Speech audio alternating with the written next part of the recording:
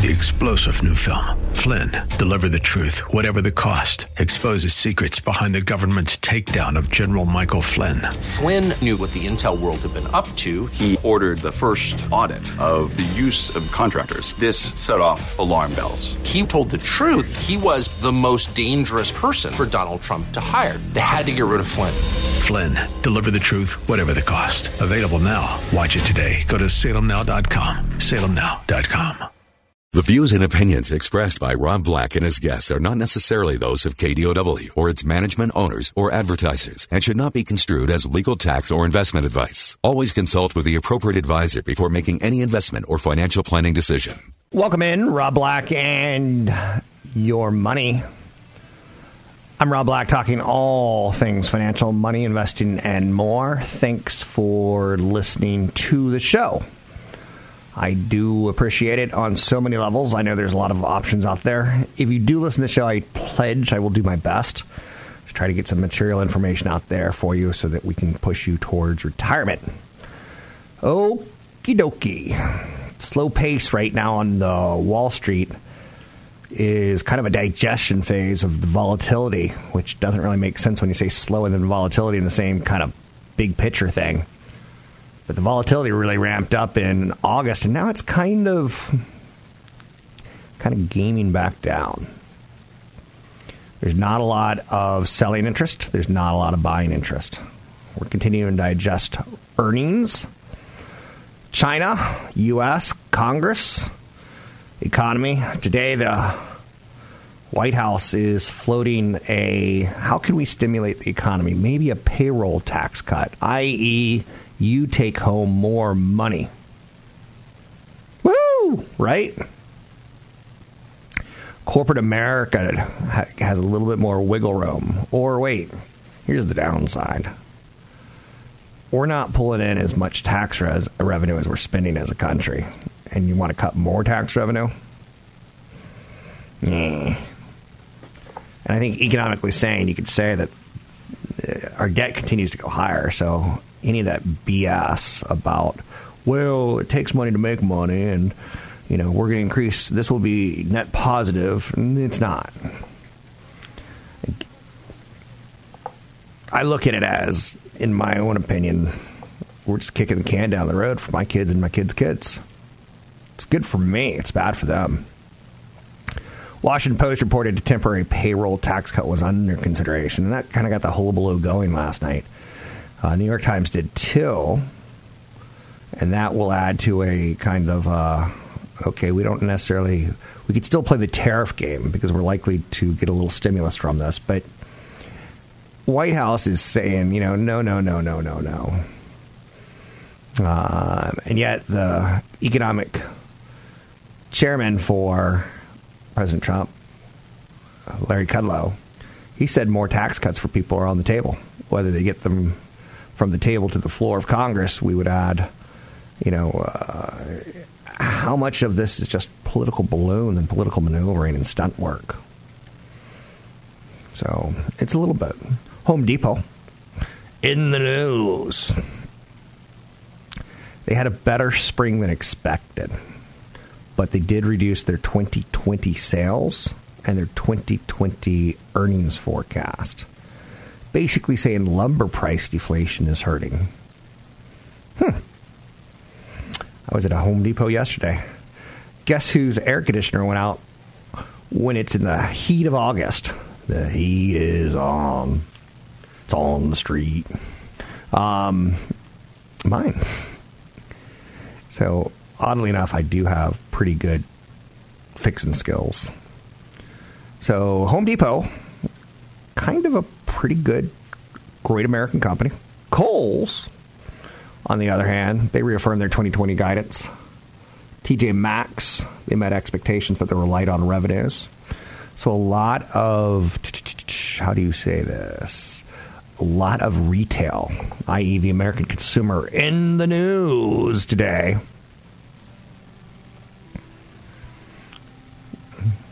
And now you know. That's the old NBC chimes. Can you imagine how archaic radio and TV was back then? Some major averages retrace some of the recent gains. relative weakness in energy and financial stocks today. I'm disappointed in the financial sector. In the 90s and early 2000s, it was one of my favorite sectors. I'm not overweighted. I'm not even market weight financials at this point in time, personally. But what I can tell you is that I'm disappointed. U.S. Treasury yields resumed their decline today. Always fascinating. Always fascinating. Oh, man.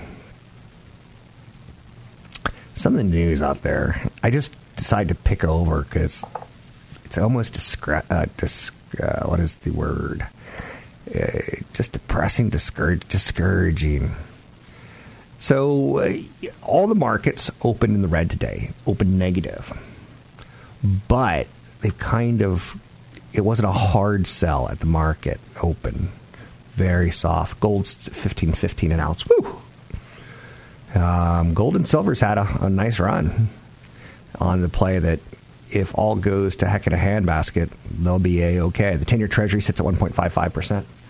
Again, for new listeners and for old listeners, this is one of my 20 things I could write down and pretty much so stand by it.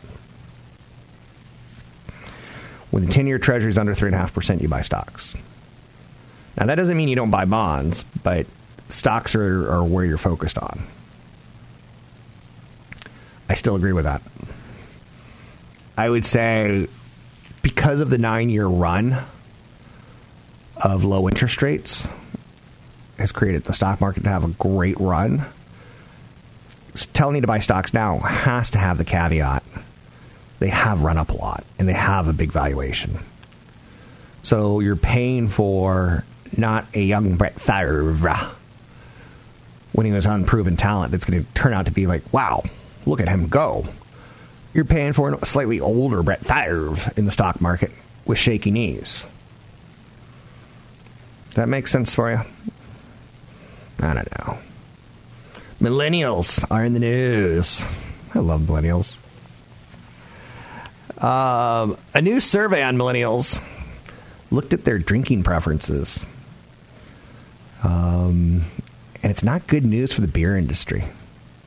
Bank of America Merrill Lynch Global Beverage Survey polled younger drinkers aged 18 to 34, revealed a drop in millennial alcohol consumption. Boo! Can't drink all day if you don't start in the morning. Right? Right? Thank you. Thank you. So, millennial alcohol consumption is shifting away from beer as a drink of choice. The trend amongst younger drinkers matches the decline in alcohol consumption seen within all age groups. Millennial alcohol beverage consumption in the past 12 months. Hard seltzers are making kind of a play for them. Followed by craft beer. Number 3 on the list, tequila. Tequila. Number 2, wine. Number 1, the preferred beverage. Are you ready? Vodka! Vodka? Wow. But spiked seltzer. I had spiked seltzer, and I'll be honest with you, it tasted like chalk with a little bit of alcohol in it. It was not my thing. But there's publicly traded companies like Sam Adams or Boston Beer, ticker symbol SAM. Anheuser-Busch, ticker symbol Bud. Constellation Brands. Now, Constellation Brands and Anheuser-Busch are launching their own seltzer, as is Diageo. That's the thing about the big boys. They can do that. Anyway, you can find me online at Rob Black Show, Twitter Rob Black Show, YouTube Rob Black Show. Catch Rob Black and Rob Black and Your Money live on the Bay Area airwaves, weekday mornings from 7 to 9 on AM 1220 KDOW and streaming live on the KDOW radio app or KDOW.biz. Hello. I'm Rob Black, talking all things financial, money, investing, and more. Thanks for listening to the show. I do appreciate it. I try my best to bring you interesting stuff. I'm fascinated with millennials. I'm fascinated with retail. I'm fascinated with technology. Talking about Apple spending $6 billion to build up their video content, and yet they're about 2 months away from launching Apple TV. And you're like, what? Now, they've got Steven Spielberg, Oprah Winfrey, who, she's beloved. And Mr. Spielberg is acclaimed. They got megastars, Reese Witherspoon, Steve Carell, Jennifer Aniston. Yeah. All the big stars are working for Apple. I don't actually have a list of any more, so I'll just be quiet at this point in time. But beside the point, spending $6 billion this year when Netflix is spending $12 billion, it seems like the winner here is crappy actors in L.A., right? If you can't get a job in L.A. right now, you cannot get a job. Because, right? So, massive investments. This could end up hurting Apple in their pursuit. Do they pull it off? I don't know. But the new morning show thing that they have with Jennifer Aniston and Steve Carell and Reese Witherspoon, it cost more per episode than the final season of Game of Thrones. That's crazy. Now, again, Game of Thrones started kind of quietly and sheepishly, and through the years they added more budgets and probably more sets and probably more background people. More dragons, more fire, more dead walking people. So, yeah, I kind of get it that it ramped into a big, expensive show. But Apple's starting out of the gate throwing money around. And it almost, what do you do with the drunken sailor? What do you do with the drunken sailor? Like, is Tim Cook drunk? Or is this a really good idea? Or, you know what's sad? 5 years ago, he could have bought Netflix for basically burping money. You know, burping money. Like, you just pound a beer or a soda, and at the end of it, you're like, ah. It's kind of an afterthought. You're like, I didn't feel that one coming. And yet, there it is. So, anyhow and anyway, I'm totally digressing yet again, but it's something we're looking at, right? The Apple Card's now available to everyone in the United States, and probably the best perk about it is that it integrates into your phone and kind of starts showing you some spending things that you're doing right and wrong. Plus, it's 3% off of Ubers, which I get it. That's nice, especially since we're moving in that direction. The weird thing is they're offering a card to basically anyone. If you have bad credit, and I'll be honest with you, like I don't like recommending credit cards to people because I don't know what type of spender you are.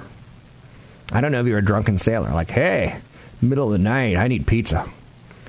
Let's pull your phone out and order it for me.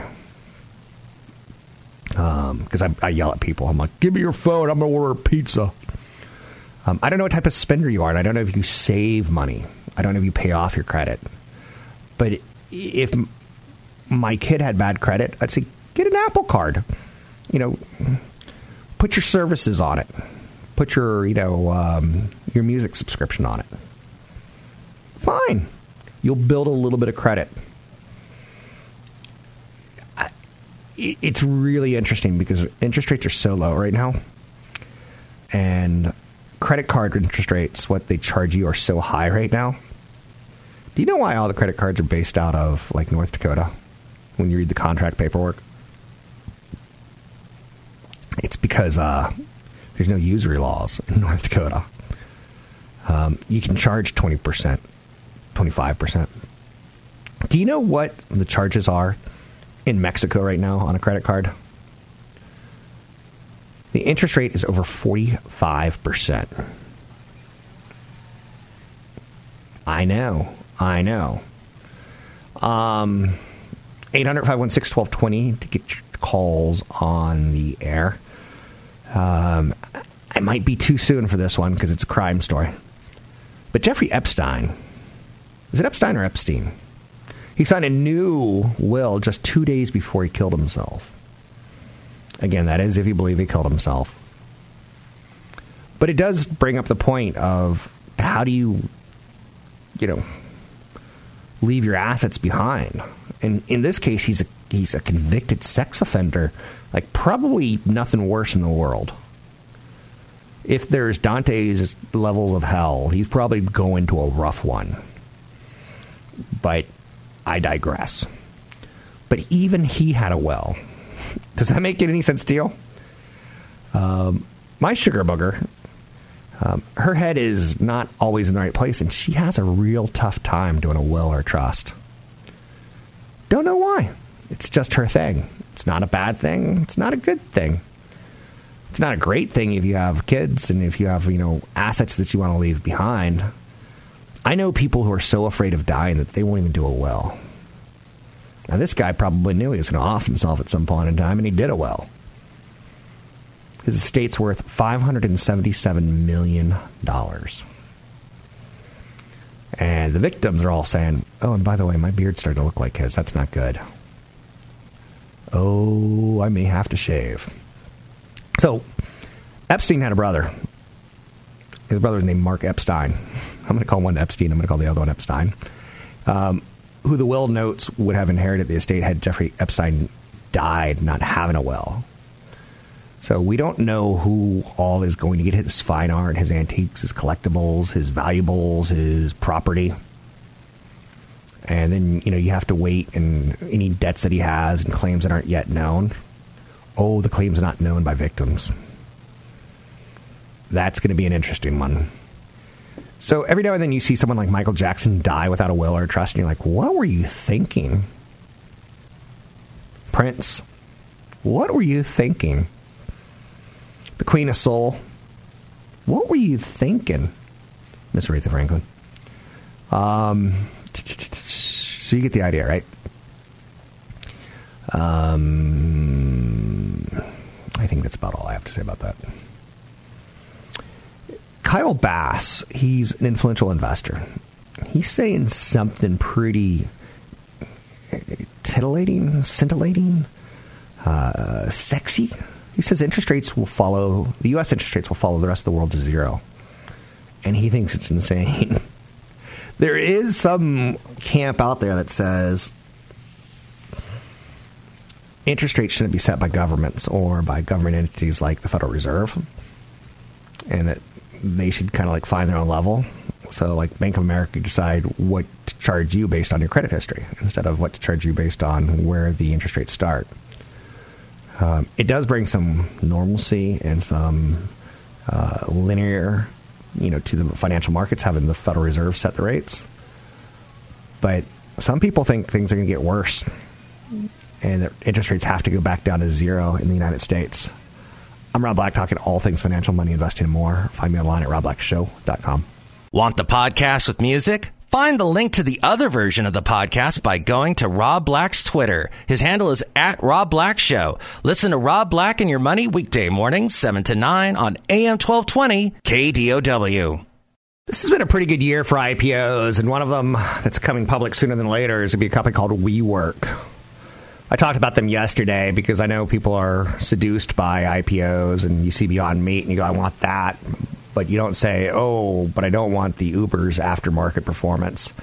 Buying an IPO aftermarket, i.e. when it's an initial public offering, it means everyone who's invested in the company privately very, very likely has made money. And that's kind of the risk that you take. What if they want to cash out? There's something to say about that, to know about that. Versus blindly saying, well, it's a virgin IPO. I want it. It's never been public. Well, keep in mind, a lot of private money has made money on it already, and they're going to be able to cash out for the first time in a long time. So WeWork paid their CEO $5.9 million, somehow, some way, some shape, some form, to use the word we. He somehow got the word we kind of in his corner. Pretty shocking, in my opinion. Pretty nauseating. Speaking of nauseating, the man who never gives you nausea, who's not noxious at all, Patrick O'Hara, Briefing.com. You've been with me for many, many, many years. You make sense of this market, and let's get into it. Mr. O'Hara, how are you doing? Hey, Rob, I'm doing okay. Always good to be back with you.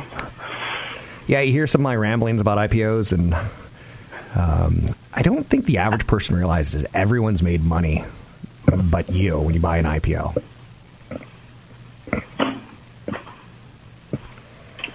But moving on, what's moving the market today? What's the big story out there?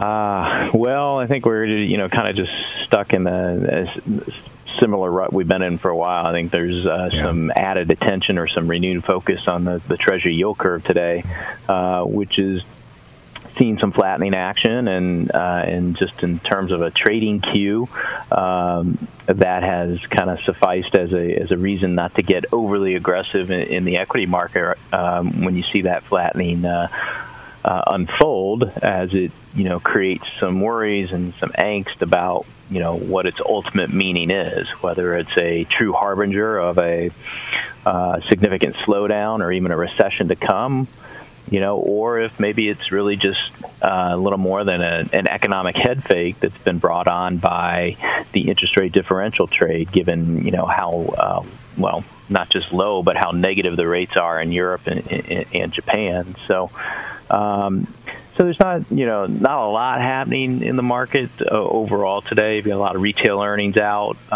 which are a focal point. But from a broader context, I think the market just is sort of tracking sideways, albeit in a somewhat volatile range. Okay. A little bit of end of summer going into the fall. What are you expecting? And this is a tough question because it's been kind of one of those tough years to predict. But what are you expecting for the back half of 2019 as we head towards 2020?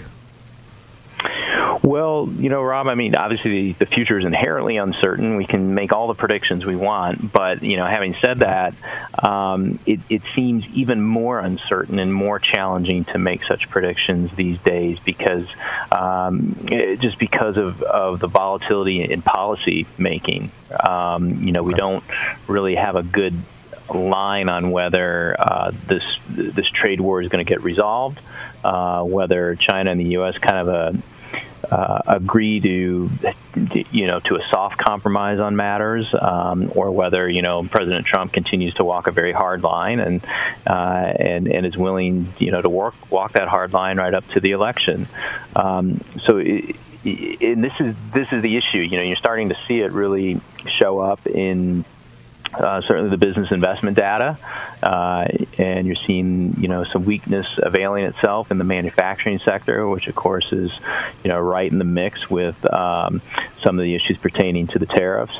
And of course, if we get this next round of tariffs going on, you're going to see more consumer-oriented companies discussing that adverse impact, and so, but at the same time, you might get the olive branch held out there that makes it all go away, and it's just really challenging to determine what ultimately is going to happen. But of course, one thing that the market seems resolute about is that it's going to continue to get monetary policy support to steer it through this uncertainty. Even though what I just said kind of all has somewhat of a negative edge to it, you've got a market that's trading pretty close to an all-time high. We're up 16% for the year on the S&P 500, which is a great performance, all things considered. So the market has been climbing a wall of worry, moving up with a lot of hope and expectation that interest rates are going to stay low and maybe even go even lower and serve as that supportive construct for risk assets like stocks. Good stuff. What do you think of the news that kind of was out there? And my guess is that it's a trial balloon, that talking about a payroll tax cut to kind of help fight the tariff drag on the economy, that the White House may try to stimulate the economy with another tax cut. But it's getting shot down pretty fast by the White House. But the New York Times and the Washington Post say, no, it's a true story. They were thinking about it. Do we need more stimulus like tax cuts, or good idea, bad idea, late in the game? What are your thoughts about even hearing it? Yeah, so I actually talked a little bit about it in my Page One column this morning, and I described it as, quote, peculiar to hear such reports, only because the administration's main spokesperson, President Trump, obviously continues to share the message to anyone who wants to hear how strong the economy is. And in fact, he said just yesterday in a tweet that the economy is very strong. So to then, hear these corresponding reports that the administration is looking at ways to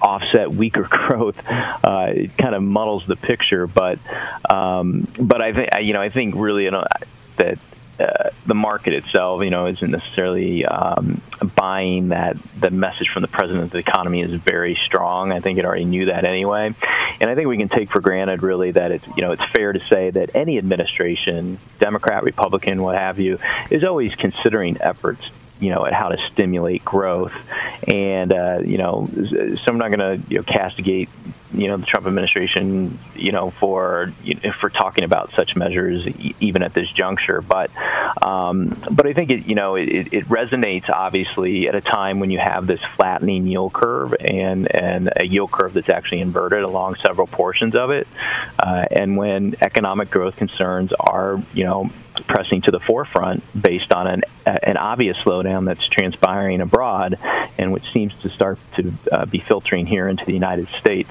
So it does catch your attention, but it should be fairly challenging, I think, given with the makeup, the construct of Congress right now, to force through any really fiscal stimulus at this juncture.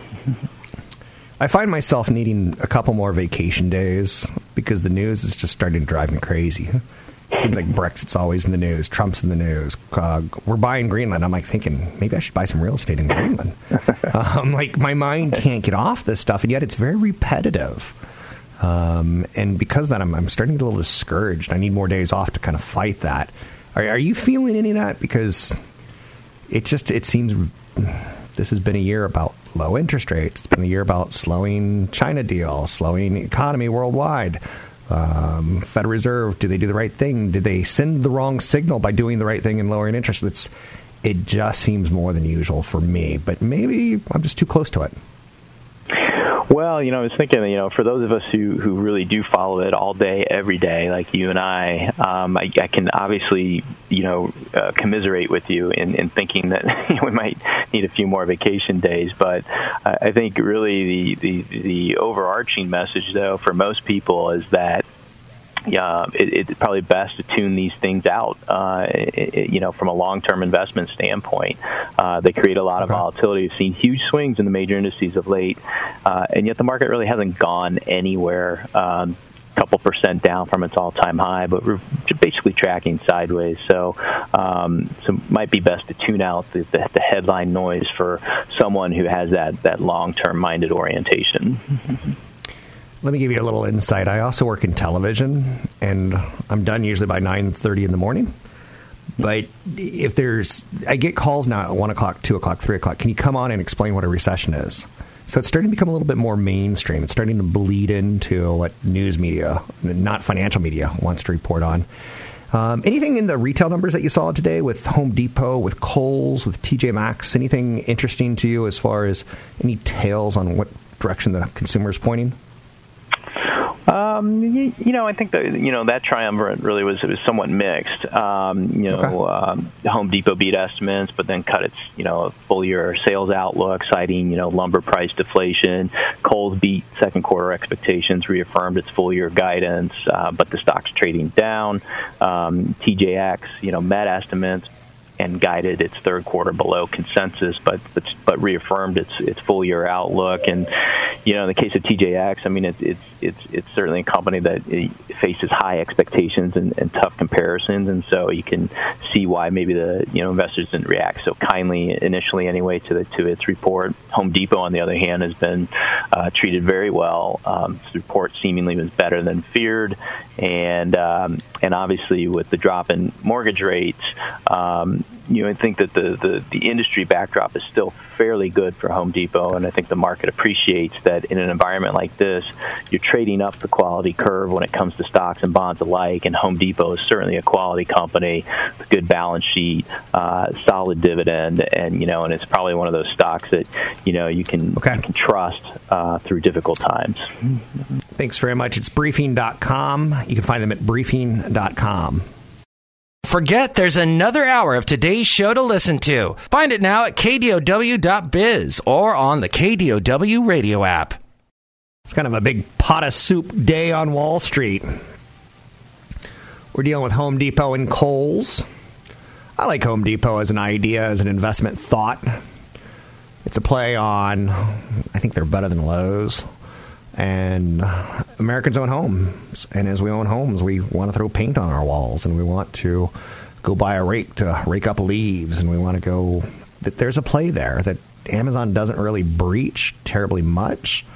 But take a look at it. Lower interest rates today. We're seeing tax ideas floated by the Trump administration on payroll tax cuts. It's a soupy kind of day where we're not getting a lot, but we're throwing a lot in the pot. It'll be interesting to see how it cooks up. Speaking of cooking up, let's bring in CFP Chad Burton. The one, the only CFP Chad Burton. I was listening to your show this morning, Mr. Burton. Just warning you. Okay, Burton. Gotcha. Were you able to stay awake while you were driving in? That was fine. So you're pretty damn entertaining when talking about yield curves and inversions. Everyone seems to want to talk about yield inversions and yield curves. And like I was telling Briefing.com, Patrick O'Hare, the news station that I work with, they want to talk nonstop recession now. I'm like, well, we have jobs. We'll get there when we see unemployment rise. But let's talk yield curves and inversions. What are you seeing in them right now? Because everyone's fascinated on this. Well, yeah, and with the media, the way it's distributed these days, it's almost like a self-fulfilling prophecy. The more and more people see the headlines, and then if you search for it, and then between AI and algorithms, everything else, you're going to start being fed what you're going to react to. That's how social media works. So what makes you react is what you're going to get fed in terms of your searches. And it feels like sometimes it can be a self-fulfilling prophecy, but it doesn't really matter because recessions happen every 7 to 10 years anyway. And people are hearing about this yield curve inversion. It was like for a while last Wednesday on the 14th. Right now, it's not even inverted. And typically when we have these inversions, it's because the economy is heated up so much that the Federal Reserve wants to slow things down because of inflation, so they start raising short-term interest rates. That's not what is happening now. They're now going on an easing cycle, so it was kind of inverted because people are like, oh, the Fed's stuck in a corner here. They have to lower rates because of the trade war. So people kind of did this pile into these bonds on the 10-year side, and then, here we are. The Fed's probably got to cut rates now, right? So it's a little different form of inversion. And an inverted yield curve, all it means is that if you look at a graph and you've got a horizontal axis and a vertical axis, the horizontal is the length of maturity of the U.S., whatever U.S. bond you're looking at, and the vertical axis is the interest rate. And usually that is a slow slope from the bottom left to the top right, kind of like the stock market over time. Right now it's flat, and for a minute it inverted on the 2-year and 10-year. And that's what it means. But it's like, if you look at it, it's usually at some point, 15 to 22 months later, you have a recession. But if you have a recession anyways, every 7 to 10 years, and you've had 4 inversions over the last 40 years, is it a predictor or is it a coincidence? That's what you kind of have to ask yourself. For the record, I'm trying to rehab the word recession. Instead of it being a dirty word, I want to make it a good word. And I say things like recessions make lines at restaurants shorter. Recessions make, jerks out of college making 6 figures a little fewer and farther between. Recessions make traffic go smoother. They curb excesses. I don't mind recessions. How's this one approach to a recession different than our last one as far as the yield curve and inversion goes? Well, I think it's just really how you process it in terms of, are you retiring? And a lot of investors have gotten very aggressive over the last several years. I mean, when I first got into the business 25 years ago, it was typically your 60% bonds, 40% stocks, and now it's just the opposite. And some people have let that stock side run because the market has gone so much higher over the last several years. A lot of people are kind of beyond their risk tolerance. So, if you're within 5 to 10 years from retirement, you might need to think about what you're doing and rebalance and peel some gains off and make sure you're at the proper risk tolerance. But if you're younger, it's the same as any other recession. Recession to me means get your shopping list ready. If you have a pullback in stocks, you can consider pre-funding your Roth IRAs, increasing your 401k contributions. If your taxes are low, it's a great time if you have a pullback in stocks to do a Roth IRA conversion where you pay taxes now on your IRA, put it into a tax-free account for the rest of your life. And if you look at market returns, even if you just look at U.S. market returns, Rob, 66% of the time, 12 months later, stocks were higher. And only 33% of the time, stocks were higher 36 months later. But if you are a global investor, it's totally different. Because if you're a global investor, 86% of the time after that 12-month mark of an inverted yield curve, stocks are positive, and 71% of the time, stocks are positive 36 months later as a global investor. So you kind of have to separate sometimes what's going on in economy and politics from what companies can do to adjust their supply chain, cut costs, reinvent themselves in order to continue to make more money. This is capitalism. It's not directly tied to our government. So I think you just kind of answered our third question about, what sort of returns are you looking for after an inversion, or do you have anything else to say on it? We've got about a minute. No, again, it's just 10 out of 14 cases of inversion. Local investors would have had positive returns investing in their home market after 36 months. So again, continue to invest and maintain your proper risk tolerance. So it's a good time to get a financial plan if you're really starting to feel scared, nervous, panic. Anything coming up on your plate these days? Anything you want to promote? Anything you want to push? Tomorrow I'm going to talk a little bit about value investing. I mean, value investing has still continued to lag even during this inversion. So growth investing has had the longest run versus value. And so we're going to look into that today and talk a little bit about it on tomorrow's show. You're a good man. It's CFP Chad Burton. You can find him at newfocusfinancial.com. There's a brand new website there. Go kick the tires. Get some of the resources there. There's some really good downloads and some really good blogs about hardcore financial planning content. It's all free to you at newfocusfinancial.com. 3-star General Michael J. Flynn, head of the Pentagon Intelligence Agency, knew all the government's dirty secrets. He was one of the most respected generals in the military. Flynn knew what the intel world had been up to. He understood its funding. He ordered the first audit of the use of contractors. This set off alarm bells.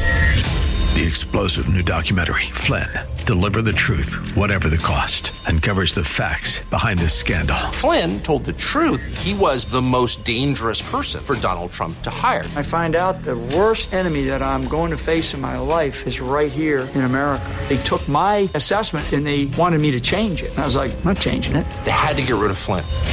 With in-depth interviews, archival footage, and never-before-seen personal records of the man behind the headlines. I just felt like I was drowning. Flynn, Deliver the Truth, Whatever the Cost. Available now. Watch it today. Go to salemnow.com. salemnow.com.